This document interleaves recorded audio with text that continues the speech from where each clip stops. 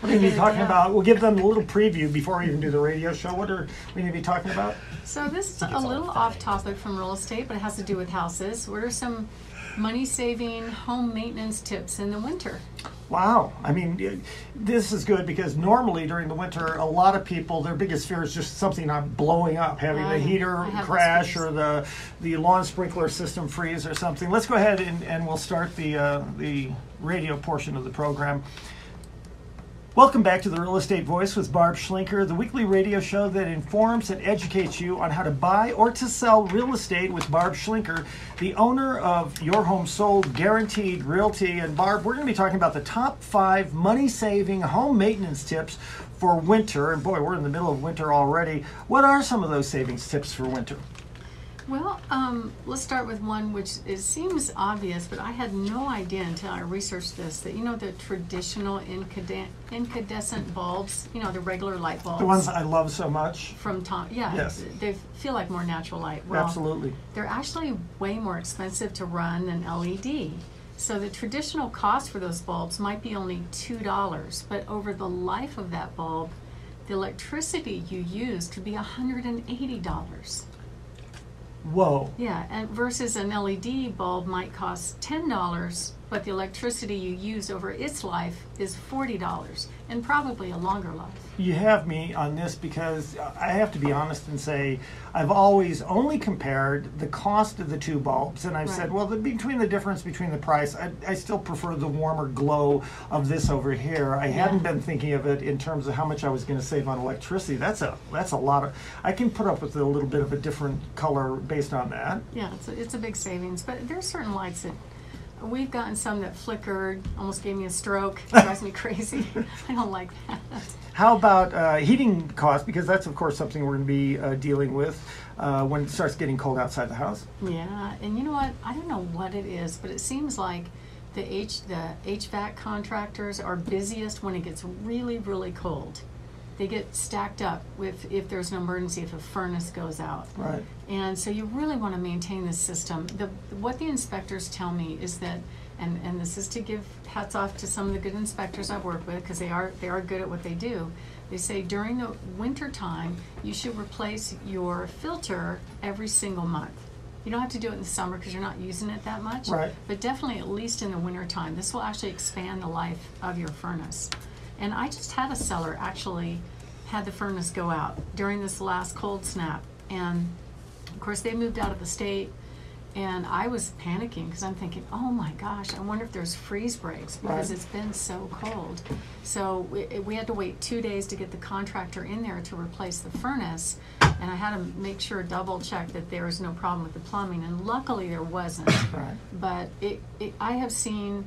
In fact, one time, this not too bright real estate agent on one of my listings was showing one of my listings in the middle of January. It happened to be a warm day like today is.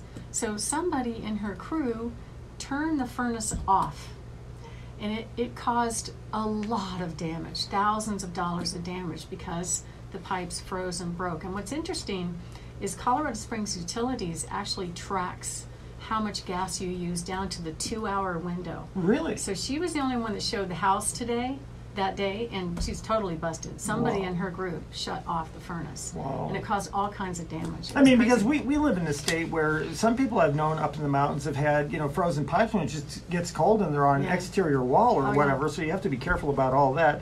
We're talking with Barb Schlinker. She's the owner of Your Home Sold Guaranteed Realty.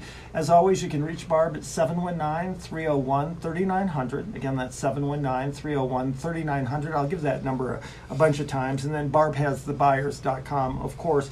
What are some of the other savings on heating costs that you can have during the winter? Well, I think investing a few $100s in a programmable thermostat will easily save you that money in the first year, because you can set it where if you're at work all day, you don't need to have the heat cranked out, right? Or maybe you could turn it down once you go to bed and then turn it back up when you get up. So you can set it, and some of these are so good you can actually program them from your phone. So I think that's a really worthwhile investment. Ours is kind of goofy. I can't figure out how it works, but that's the downside for a lot of us, trust me. What about water heaters? How can homeowners, I should say, save on when it comes to their water heaters in that system? Well, So there are the tankless water heaters, right? If you heard of those, they Yes. actually cost 6 times at least of what a traditional water heater would cost. However, what's cool about them is they bring hot water when you need hot water. So there's not a big tank being heated 24/7, right? So it probably costs quite a bit of energy to heat that big water tank 24/7. Plus it runs out. Yeah, it could. So if you're leaving on vacation, just remember to think about your water heater. Turn it down to the vacation setting for a temperature. What we do is we actually shut the water off. There was a see, Barb, again, the phone number is 719-301-3900. I had no idea there was a vacation setting. Zero idea. It's right there on the dial. Just turn it. It's pretty easy. Wow. So even I could figure that out, and I'm pretty dangerous with the screwdriver. So, but I think that's very important because at least you've got the heat turned down, so you save a little bit of energy. Right. But I would also shut off the water supply because I don't know how many people I've talked to that said while we were on vacation we had a plumbing leak and trashed the wood floors or trashed something. No, wow. Yeah. I had a neighbor that had, it looked like they had, a Yellowstone or something blasting out of their pipes, and it went on for about, on the outside wall, and it just spewed water all over the place for about 4 hours. It was frozen. How about other tips on this? So what's interesting is if you bring in an HVAC contractor that handles furnace and water heaters and stuff like that, the last time we brought one through our house, I was a little worried about our water heaters because they are getting very old. Right. And I like to know that you're just like us, quite honestly. Well, I mean, and I said, how long should water heaters last? He goes, 6 years. I'm like, oh, ours is 18 years old. I said, so should I replace it preemptively or what? And he goes, no, just wait until it starts leaking. Oh, and my I'm like, goodness. Okay, that could be an issue because if it does have a catastrophic failure and starts leaking all over the floor and the water flowing, it could be a lot of damage. I would think, especially there has to be some, you don't have the all-time personal record of 27 years without preemptively replacing it. Right. Now, I don't think I'll go that far. That's a good idea there, because you're right. Catastrophic failure, boy, that could be a lot of water damage down in the basement, I suppose. I had this one client, and he was really good at tech, and he had set up this really awesome system in his house that had a sensor next to the drain of the water heater, because they like to RV a lot. Right. And so if the water heater failed, the sensor activated the well to shut off. And I'm like, that is slick. I don't know how he did it. Wow. Anyway, it's pretty neat. He's a little bit better with the screwdriver than either one of the two of us, I'll say that. What are some of the other things that can help save money during the winter months? Well, this is really often overlooked and people don't pay much attention to it, but do a good job of sealing up your windows and doors. So I know that inspectors and contractors have told me that windows are supposed to breathe a little bit. But over time with the weather, I would think that the caulking would fail at some point here and there. So maybe have especially because we're so dry here, and the caulking would dry and crack, I would think. Right, and some of these blasting snowstorms or whatever that we get, I mean, it could really damage the ceiling around the windows. And then the rubber door jambs, I have a couple stories about those. We had in our house, we had these rubber door jambs and the door that goes from the garage into the house. And this mouse ate through that rubber. Oh my gosh. Came on in, moved in. My husband opens a pantry and it just jumps out at him. I have always been able to have the garage door be because they're always in the garage. I mean, we live in a high desert, but you're going to have it sooner or later, and mouse traps. So you need to make sure that little barrier underneath your garage door, because most people are thinking just the outside door to keep the heat in. Right. No, they will eat right through the rubber, which was amazing to me. So anyway, we took care of that, but it was shocking. That was clean the pantry day. Yes. Anyway, and then the other thing is sealing doors, like our front door. So I'm not very handy. You've heard me say that more than once, but some of those rubber seals around doors, over time, they probably get brittle, they break, that sort of thing.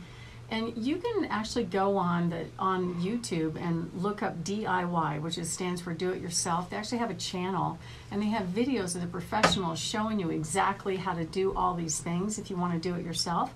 Or like me, I'd hire a handyman because our family doesn't do that. And we used to have a 130-pound bloodhound. Oh my gosh. Named Barkley. That is huge. Yeah, he's a big boy. And he loved it when the UPS guy came. This dog could open our front door when it was locked. Oh and so my gosh. every time the UPS guy came over, he'd start howling, "Boo," you know, and he'd hit the lock, open the door, go on out and say hi to the UPS guy. Oh my And the gosh. UPS guy would put him back in. I didn't find this out until I was there one time when UPS guy showed up and he goes, "Hey, this dog comes out all the time when I deliver. I just put him back in the house." So he was funny. Oh my gosh. But he kind of did some damage to that seal for sure. I would think so. Now, the do-it-yourself thing, I can tell you, because I've had some things, not so much on the house, but on cars, where the do-it-yourself channel is actually pretty good because you can look at it, and maybe you go through it, and it's like, I could do that, and then there are other times you're looking at it, and it gets to, a minute and a half in, it's like, whoa, nope, you're past anything that's my expertise whatsoever. Any other winter stories in terms of sales or just taking care of houses during the winter? Because it's a time when you always talk about trying to make sure that you've got photographs, and we've got your photographer with us here today, but trying to get those photographs taken when you don't have a pile of snow or when all the grass is brown or the trees are brown. Sometimes snow is better. We've had snow cover up some flaws in the yard, but even things like one of the things that I usually panic about is if I have vacant listings and we're kind of in between the transitions from like fall to winter or winter to spring, a lot of times it gets overlooked to turn the heater on and we could have a cold snap. Yes. So that freaks me out. And last year, May, it was mid-May, we had that huge storm. Yes. I didn't make it home that night. No, we stayed up here as well. Oh, did you really? Yeah.